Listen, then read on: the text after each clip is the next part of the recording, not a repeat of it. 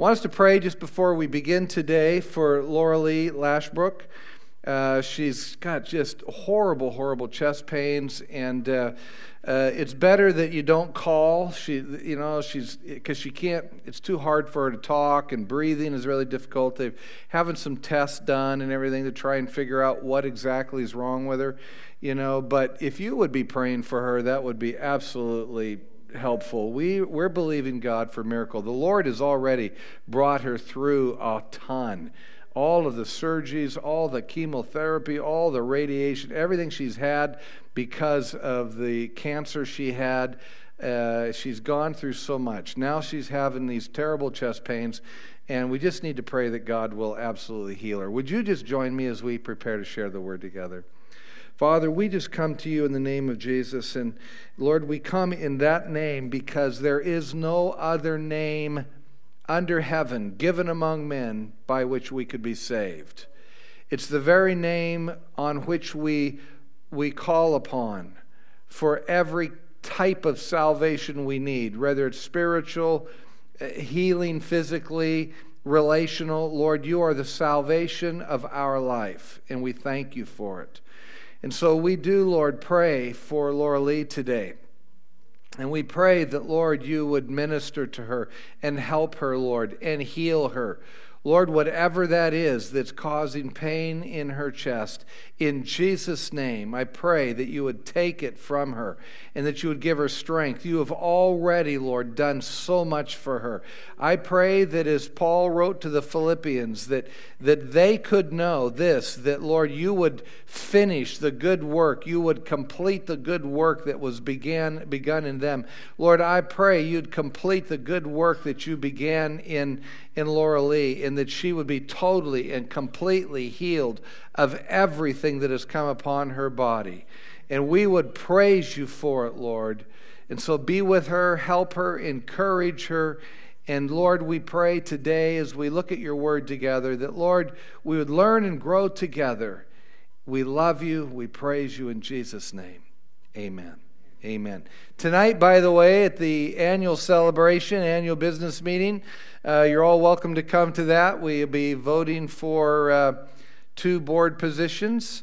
Let's see, is Cecil here in this service? He's next service maybe. So there's Cecil. I think most of the guys that are running are probably in the second service today. But Cecil Stevens is on that ballot. He's been serving us wonderfully, a good, terrific board member. There's an open spot. Gary Newbill had been serving, and Gary was a marvelous man. But he's not running on this ballot. Terrific man. And so there's Marty Munson. He and Terry are in Hawaii today. And so they are there enjoying that time. Dave Henderson Jr. is on the ballot. So Cecil, Dave Henderson, Marty, and Brandon Newbill. The 4 of them are on the ballot. So pray that God gives direction as the congregation votes for 2 of those 4 men for the board position tonight. We've been talking about dealing with challenging people.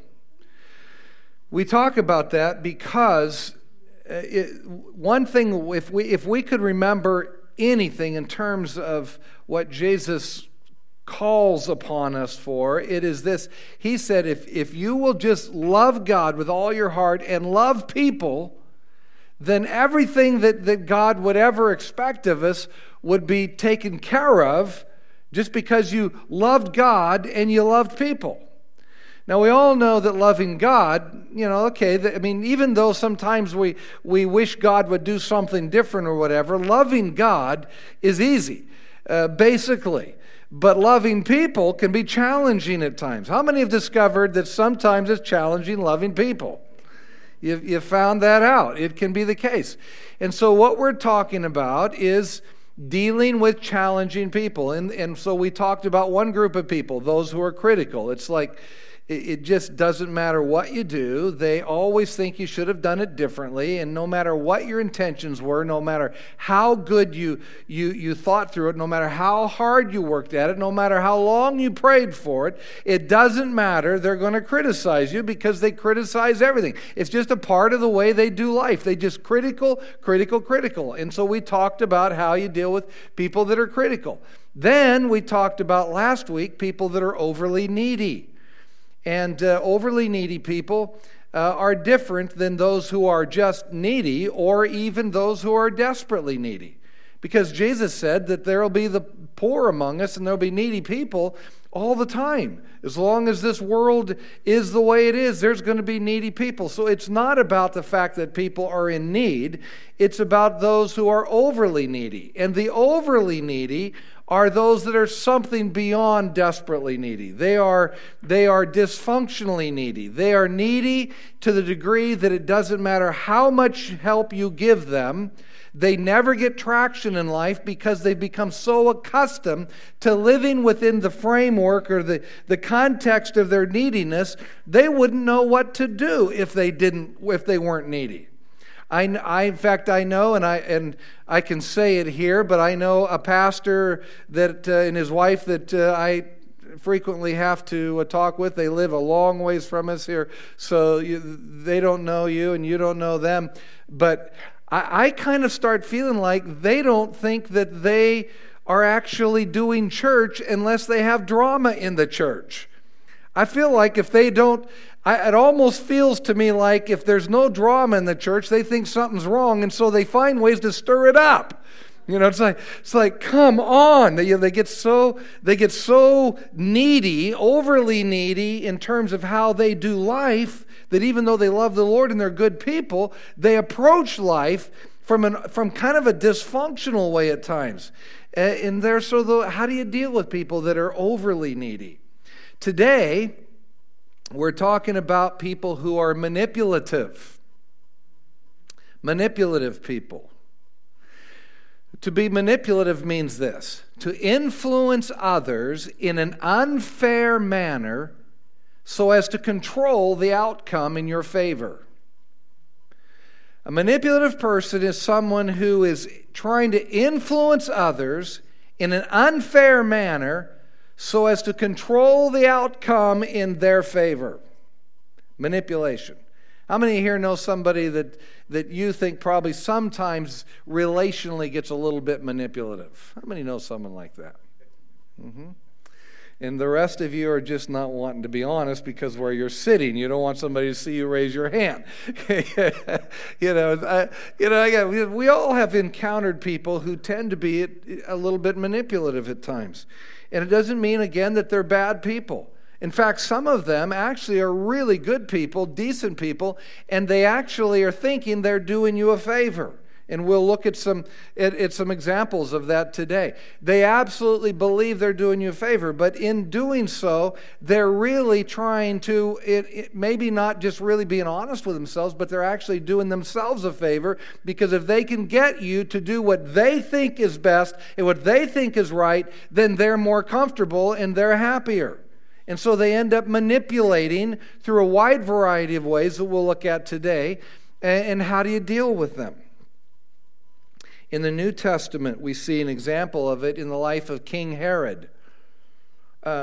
Herod had married his brother's wife. So her name is Herodias.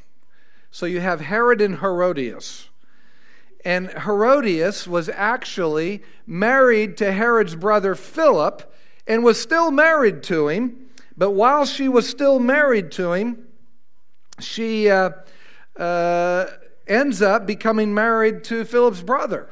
And she moves in with King Herod in the palace in Jerusalem. Now, John the Baptist told Herod and Herodias that this is not right.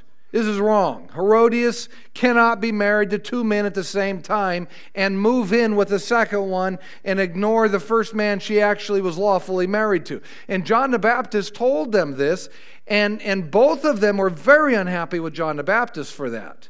They were very unhappy to the degree that Herodias actually wanted Herod to execute John the Baptist.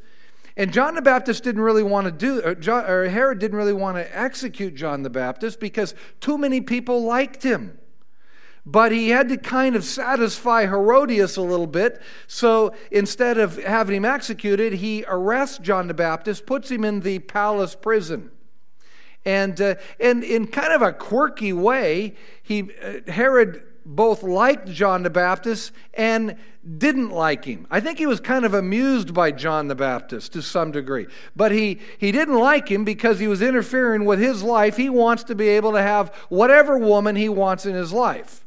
And so Herod has John the Baptist in prison. Herodias wants him executed. Well, Herod is going to have a birthday. So what does Herod do? He throws a big drunken party for himself. And when he throws this big party for himself, he ends up having Herodias' daughter come and dance at the party. And so you got a bunch of lust-filled, drunken men watching this young lady dance. And they're all so happy about it that Herod blurts out in front of everybody to this young lady. He says to Herodias' daughter, "You know what? I'm so grateful for what you've done. It's marvelous. You know, you've blessed us so much. I'm so happy about it. I will give you whatever you want, up to half my kingdom. I'll give it to you." She runs right out, immediately tells her mother Herodias and says, "You know what your husband there, King Herod, said? He said, because I've danced for him, he's so happy about that, he'll give me whatever I want. What should I ask for?"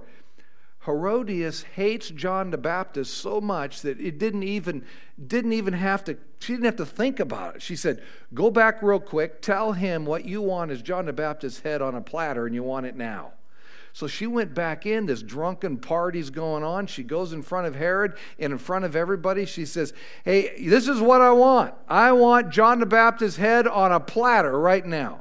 And so Herod, he now regrets that he had said what he said, because he really doesn't want to kill John the Baptist, because there are too many people out there that really like John the Baptist. And even though he's not happy with him, again, he kind of, there's something about him that he just kind of likes. I don't know if it's the sport of having a guy that's telling him he's doing wrong or what, but he kind of likes having him around, but he's not happy with him and doesn't like him. But he already said this, and he said it in front of all these people. So he now is caught between a rock and a hard place. Herodias is manipulating him, and he's got no choice. So he says, okay. So he sends the executioner. They go out. They drag John the Baptist out of the prison cell. They chop off his head. They put it on a platter. They bring it in. It's given to Herodias' daughter. She takes the head over and gives it to her mother. I mean, what a gruesome, ridiculous thing that they wanted. But Herodias was manipulating Herod to get what she wanted. If you go to the Old Testament, you read the story of Samson. Samson was a man that God used powerfully to deliver Israel from the Philistines. And yet at the same time, he was a man that had all kinds of lustful things and arrogance. And, you know, he definitely was not a perfect man in any fashion at all. But God used him. And he fell in love with this Philistine woman named Delilah. And it was just kind of a convenient thing for her. And so the Philistines said to her, "Look, we'll pay you a whole lot of money if you can find out what it is that gives him his strength." And so she says, "Sure, bet, I'll do it. I'll collect the money and find out." So she went. And on 3 different occasions, she tried to entice Samson to find out what it was that gave him his power. But Samson, every time, he was playing with her, and he wouldn't tell her. And so finally, on the 4th occasion, here's what she says to him. Judges chapter 16, verse 15 and 16. I'm reading it in the New Living Translation. It says this: "Then Delilah pouted." Well, there you go. Right away, we got some manipulation coming. Her bottom lip curls under, and her mouth turns down, and she's pouting, woe is me, you're just a big old meanie, She's pouting. She's getting ready to work him. Then Delilah pouted. How can you tell me I love you when you don't share your secrets with me? You made fun of me 3 times now, and you still haven't told me what makes you so strong. She tormented him with her nagging day after day until he was sick to death of it. So notice what she does.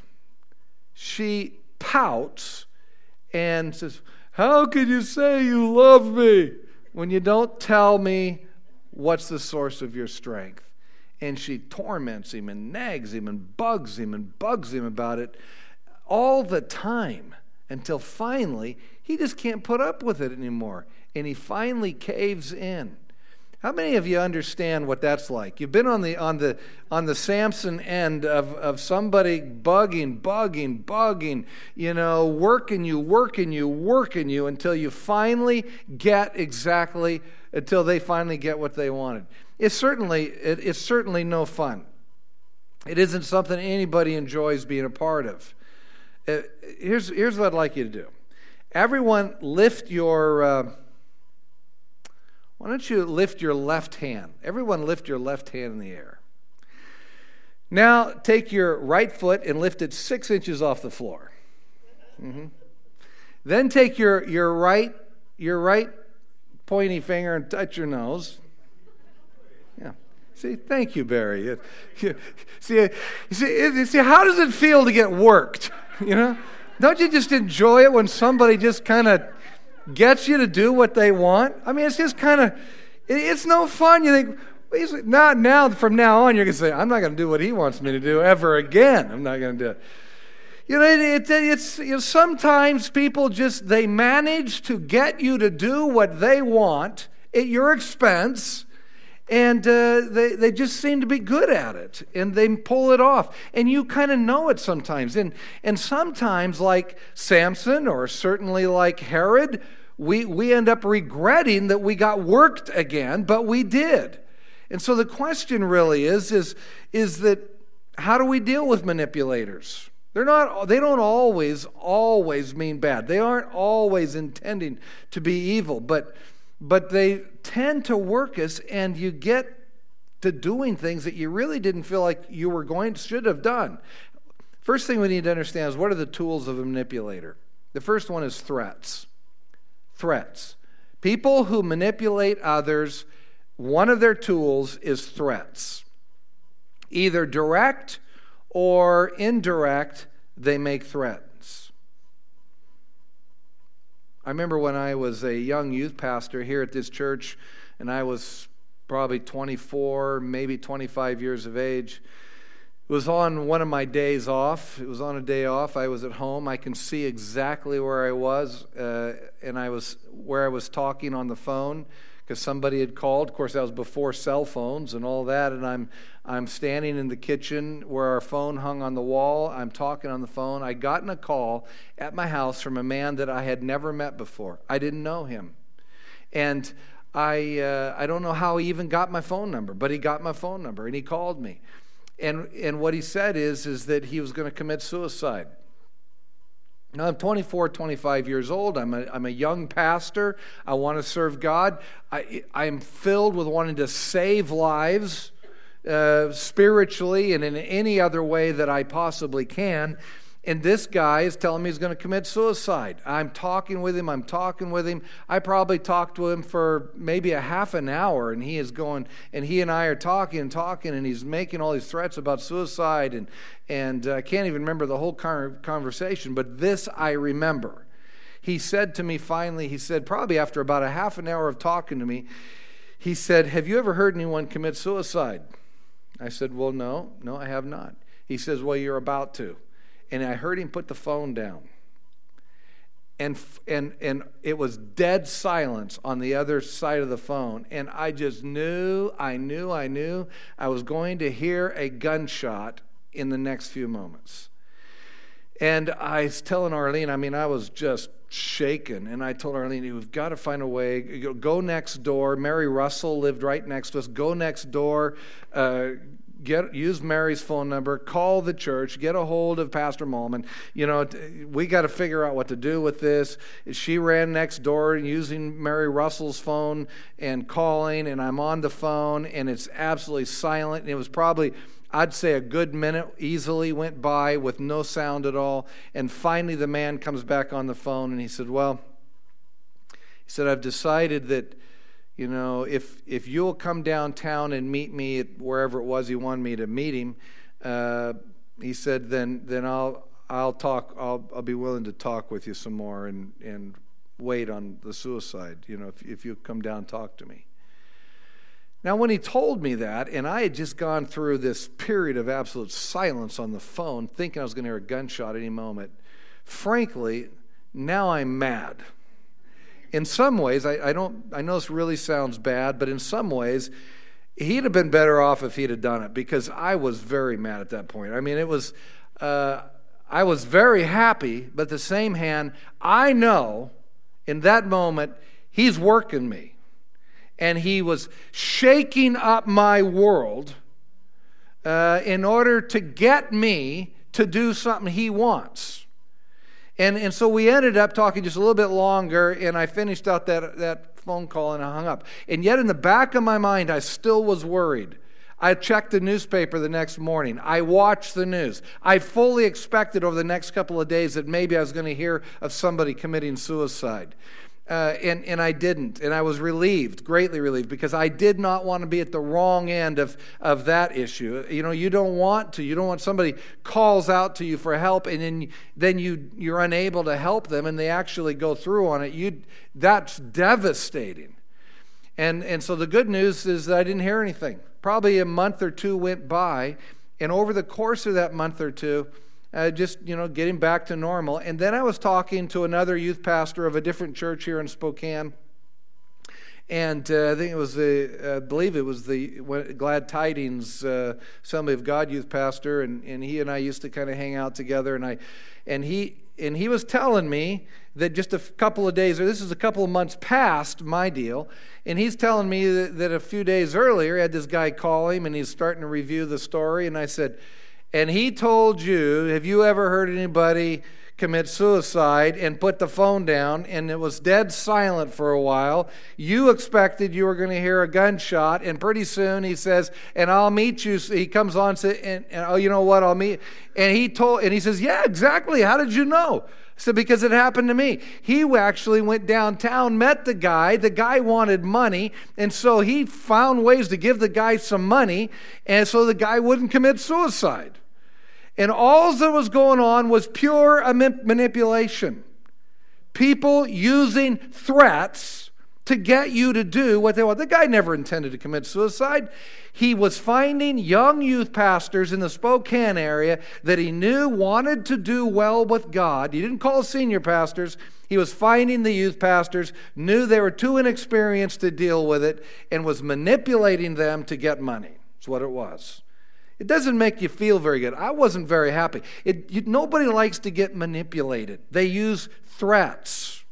At work, someone's saying to you, look, either you do this, what I want you to do, I want you to cut these corners, shortcut this. It's not real legal, so I don't want you to do this. I'm going to pay this under the table, and I'm going to do this, I'm going to do that. And you either do it the way I want you to do it, or I'm going to fire you. Threats. At home. A parent saying to a child, look, and the parent, that maybe the child is full grown. You either do what I want or I'm going to cut you out of my will. Threats. At home, in a marriage. You either give me what I want or I'm not going to give you what you want. Threats. Church. You either do what I want, and you either do it the way I think you should, and you say what I think you should say, and you do everything exactly the way I'm thinking it should be done, or we'll leave this church and go down the street to some other church. Threats. See, all of that is manipulation, and it's not healthy. It's not healthy. It's one of the tools of manipulators. Another one is this, guilt. Guilt. If you really loved me, then you would. That's exactly what Delilah was doing to Samson. If you really loved me, then you would. Another one that people would say, after all I've done for you, are you telling me that now you won't for me? Guilt. I thought we were close, but obviously we're not as close as I thought we were. Guilt. If you really love Jesus, well, you'd be at every single thing that I do and post and put on at this church. If you really love Jesus, every time we did whatever, you'd be there, and you'd be there, because if you really love Jesus, it's guilt. It's guilt. God doesn't want us to serve him and love him out of guilt. Guilt doesn't come from God. There is now no condemnation to those who walk in Christ Jesus. God doesn't operate that way. It's one of the tools of manipulators. A third one is the silent treatment. Just not going to talk to you then. You know what? I don't like you. I'm not happy with you because you're not doing what I want you to do, when I want you to do it, how I want you to do it. And so, you know what? I'm just not going to talk to you. Talk to the hand. It's one of the tools of a manipulator.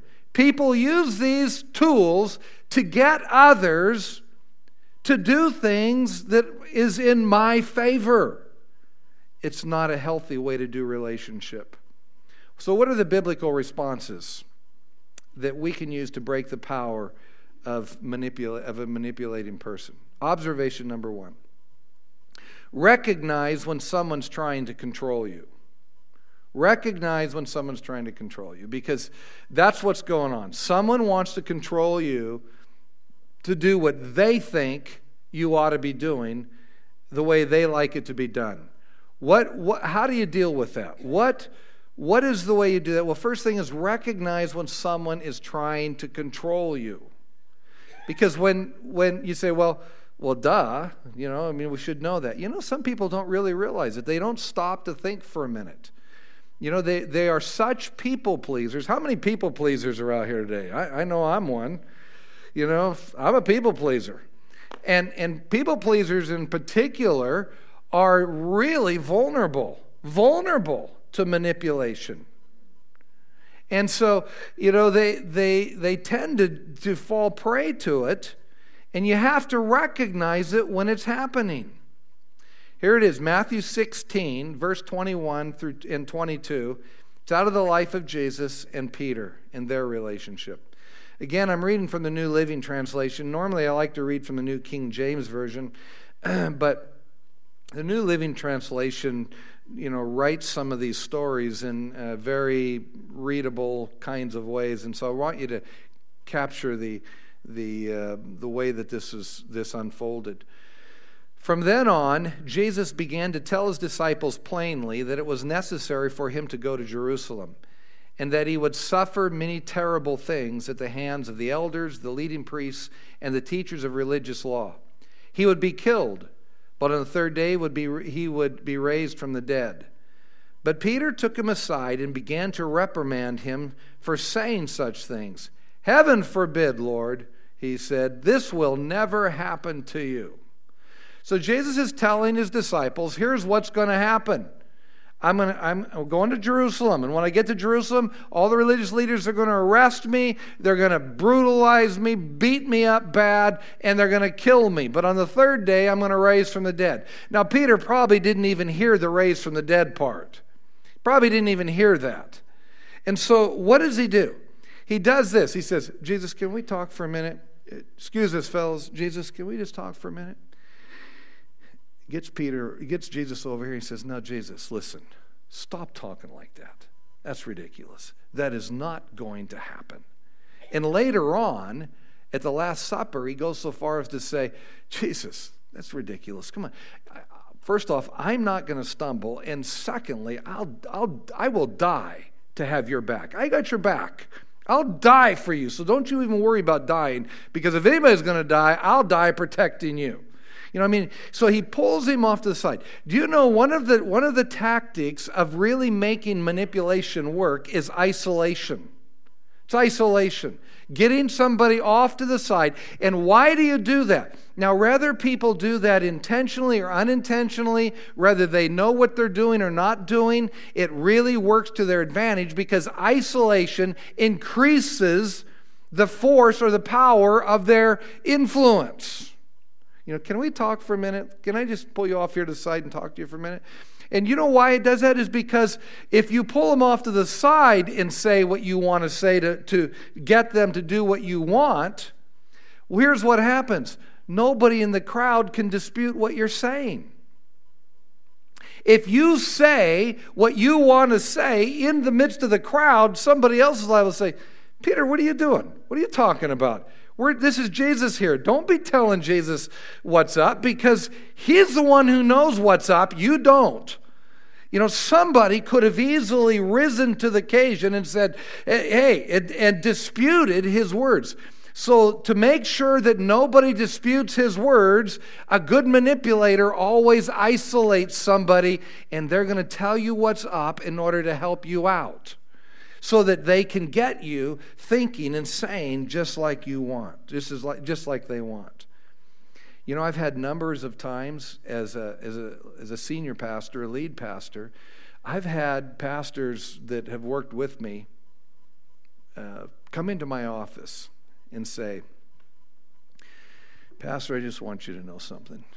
I'm here to make you look good. Now, my first thought in the flesh is, I didn't know I needed any help looking good.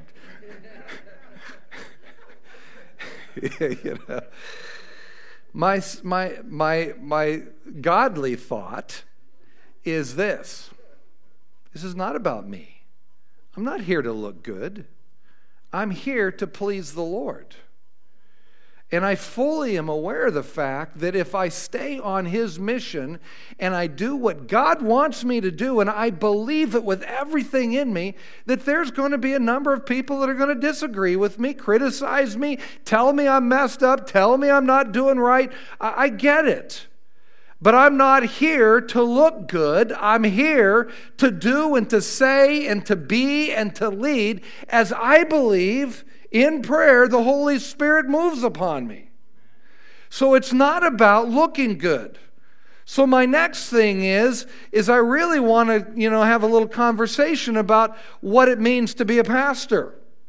Because we're not here to be people pleasers. Yes, it helps to bless people and please people, but we have a master up above, a wonderful Savior who redeemed our lives for destruction. And our responsibility is to hear Him and do what God would have us to do.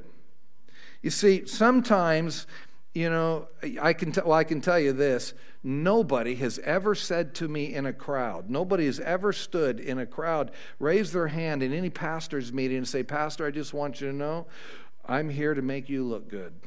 Nobody's ever said that to me in a crowd. They always say that to me alone somewhere. The good news is, I didn't get to be my age. It's like my good friend always says, I may have been born yesterday, but it wasn't last night.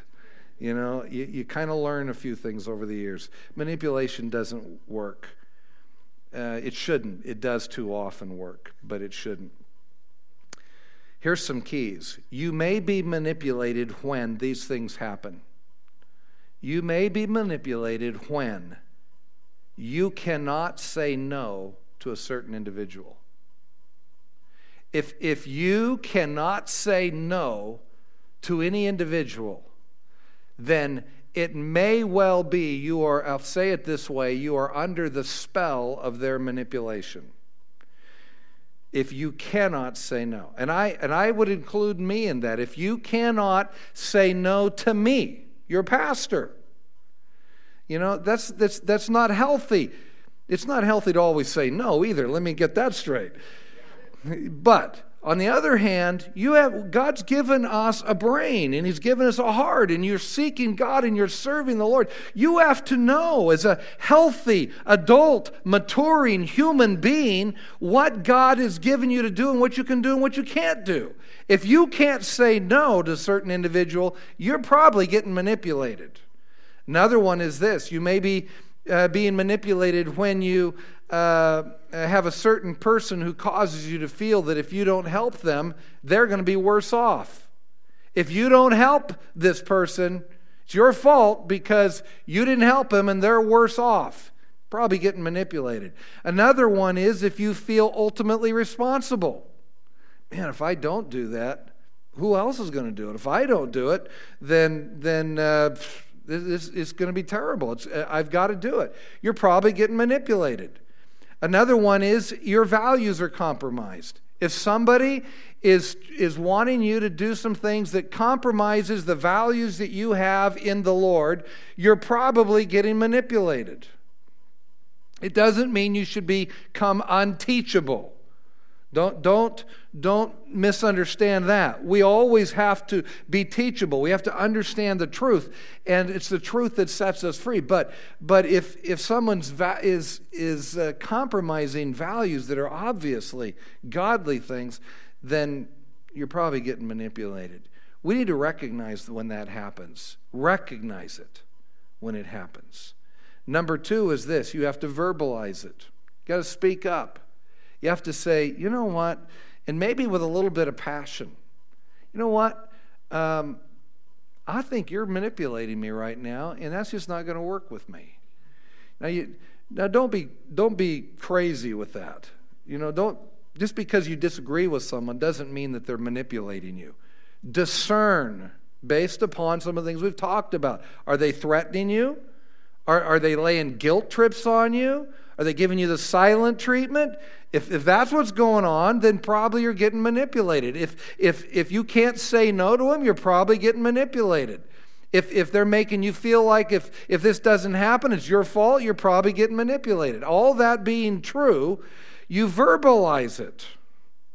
You speak up. You know what? I feel like I'm getting worked here, and I want us to talk about that because I don't want to get worked. So that's what Jesus did. What did Jesus do? He said this in Matthew 16:23. He turns to Peter and he said, "Get away from me, Satan. Get thee behind me," as you remember it in King James and New King James. "Get away from me, Satan. You are a dangerous trap to me. You are seeing things merely from a human point of view, not from God's." He's saying, Peter, hold the phone. Back this bus up. You're working me right now. You've isolated me over here off to the side so that you could teach me, so that you could help me to understand. You forgot something here. I'm the Son of God. I'm here to save you, not the other way around. And in fact, if I listen to you, I'll be stepping into a trap. But I don't want to step in that trap because I'm on a mission. I am here to die. You don't want me to die? Thank you. I'm glad to hear that. But I am here to die. So don't do that to me. It's going to be hard enough. I'm going to be praying here in a little bit saying, Father, if there's any way you can take this cup from me. But nevertheless, not my will, yours be done. You're not making it easy for me. So no, don't manipulate me. I'm here, I know what the mission is, and I'm going to be right on it. Get behind me, Satan. See, we have to verbalize it. Sometimes you just got to say to people, and you can say it with grace. You don't have to be mean-spirited about it, but sometimes you got to say it with a little passion. Sometimes you say, you know what? No. You're right now trying to throw a guilt trip on me, and the guilt trip isn't going to work. That means I'm not sure you are correct. You may actually have a point to be made, but throwing guilt on me is going to really soil my ability to see what is correct. So no, I'm not going to listen to it. Or you're threatening me? I'm sorry. Then no, I'm not going to be moved by threats. You see, you have to recognize it, and we have to mature and grow. If we're going to love challenging people, then we have to follow what God does. and use his example. I wouldn't recommend calling anybody Satan, though. Observation number 3. Redefining the relationship in closing. Peter, he got real manipulative with Jesus. He isolates him. He's going to tell Jesus what's up. Jesus was having none of that. He said, no, that's not going to work. That's not going to work. Get behind me. You don't know what you're talking about. And he tells him all that. But you know what? Peter still didn't listen. He's still so full of himself. Later on at that Last Supper, when Jesus is saying, look, some things are going to happen. You guys are going to stumble. They're going to kill me. And Peter says, no, I'm not going to stumble. I'm not going to stumble. And he tries to look good in front of everybody and say, not only I'm not going to stumble, but Lord, I'll die defending you. And then Jesus had to tell him right in front of everybody, here's reality, Peter. Before the rooster crows in the morning, you're going to deny me 3 times. That's what you're going to do.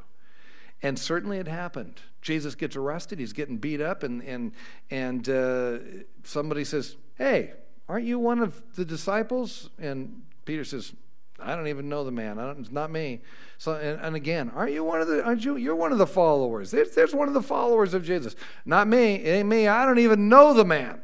A 3rd time it happens, and then he hears the rooster crow, and his heart is crushed because he knows now Jesus knew what he was talking about. Jesus was true. Jesus had it right. He felt horrible about it. He carried it with him. Jesus rose from the dead. Peter goes back to fishing. He's carrying all this feelings of having failed, and I thought I knew so much, and I thought I had it right, and I thought I could protect him, and I thought I could do all this, and I couldn't. I couldn't save him. In fact, I needed him to save me. And he's got all of it upside down in his head and heart, and Jesus calls him from the boat. And finally, we find the 2 of them sitting around a campfire. And Jesus redefines their relationship. 3 times. Peter, do you love me? Well, yeah. Sure, I love you. Okay, feed my sheep. Peter, do you love me? Yeah, well, I love you, Lord. Feed my sheep.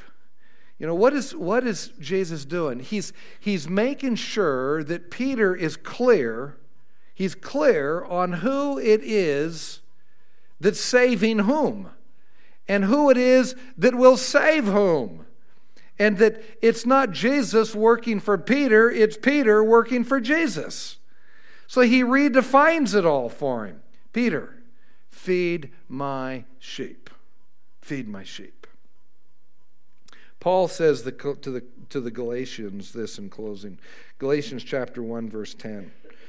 Paul said, obviously, I'm not trying to win the approval of people, but of God. If pleasing people were my goal, I would not be Christ's servant. There's a tendency for all of us to want to be good with people, but some people make it so hard because they're manipulating. They're manipulating. You want to help them, but you're not serving them well if you keep falling prey to their manipulation. There may be even some here who unwittingly, without really giving thought to it, actually use that as a tool in your own relationship. Listen to the Holy Spirit today. Don't do that. That's not healthy.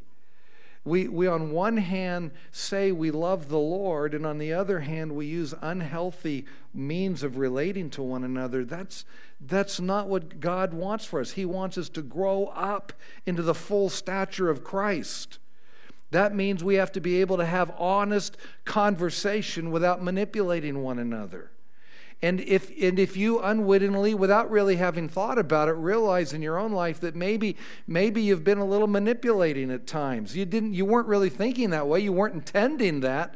Today's a good day to say, Jesus, forgive me for that. Help me, Lord, to not do that again. Help me, Lord, to live an honest, straightforward relationship with other people. And if you're someone who's been manipulated, follow the Word of God. Follow the Word of God. It's a whole lot easier to love people if you're not being saddled with all of the challenge that comes with people who are working you just simply to get you to do what they want into their favor. It's not a healthy way to do relationship. It's not. And is it hard? Sure, it's hard to figure that out sometimes. I say it this way. When Arlene and I got married, I didn't realize this, but we had to go to war. I didn't realize we had to go to war. I was just, I'll get married. I love her. It's good news. Happily ever after. Guess what? Sometimes it wasn't so easy. We had to figure out how to have a healthy relationship. So we had to go to war. She won. And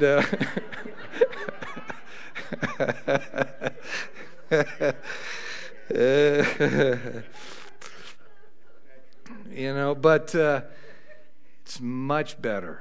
And I'm married to my best friend. I'm married to my best friend because of it. You learn to love. You learn to love. Bow your heads with me. This morning, if you find in your own life, with no ill intent, you just didn't know, you weren't thinking about it, and it wasn't because you were trying to do anything wrong. You love the Lord, but you know in your own life that because of all the stuff that's gone on in your own life, you've found that sometimes, without realizing it, you've used some of the tools of manipulation to express your feelings, to get your way, to accomplish what you felt like should be accomplished. And you know that. It's a good time to say, Jesus, would you forgive me for that? And it wouldn't be all that bad if you said it to somebody that maybe you've been guilty of doing that to, and say, you know what? I realize that I've at times done this, and I really do want to be a man of God. I really do want to be a woman of God, and I didn't really see it before, but the Holy Spirit really kind of revealed it to me today. Forgive me for that, and I'm gonna work on that. I'm gonna work on that. Today's a good day to do that. If you're a person who's been manipulated, you want to be a people pleaser. God bless you for wanting to help people and to be kind and to be a blessing and to please people. But your first obligation is to God. To none other but God first. Please God. And then love others. Because that's what Jesus said. First love God and then love others. Do those two things, you're in good shape. So don't become a knothead in the name of God by any means. But be willing to say, you know what, man, I'm having trouble with that. I feel like you're using guilt on me, or I feel like you're using threat on me. I feel like this silent treatment. I get it, you're unhappy, but we got to figure out how to get through this because we both love Jesus, and there's got to be a better way to manage this. Then you need to step up to the plate and let God work in your heart. Father, we come to you today, and we want to be your children who truly, Lord, in a healthy fashion, can fulfill your word. First off, Lord, by loving you.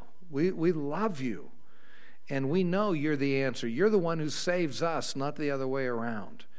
Would you, Lord, help us as we learn to love each other even better? Would you, Lord, help us so that Lord, we can model what it means to be Christians who truly find healthy ways to relate to people in our life. Biblical ways. Not just say we're Christians, but Lord, actually model it. Live it out in every relationship we have. Forgive us where we have become manipulative to others. Forgive us of that, Lord. Help us to be sensitive to that and thoughtful that, Lord, we know when we're doing it and we pull back from that. And yet, Lord, at the same time, for those when times we get manipulated, help us, Lord Jesus, to be courageous enough and yet kind as well to say, you know what, no, I feel like I'm getting worked, and that's not gonna help. So that, Lord, people can find a healthy way to forgive, find healing in their relationships, and love one another. We thank you for it in Jesus' name. Amen. Hallelujah for Jesus. Next week, we're going to be talking about hypocrites. Yep. So come on. Don't. I'm going to watch. We're taking attendance next week. So be sure you show up. No, we're not taking attendance. God bless you. Stand, give someone a good squeeze near you. The cafe is open. Enjoy your fellowship with one another.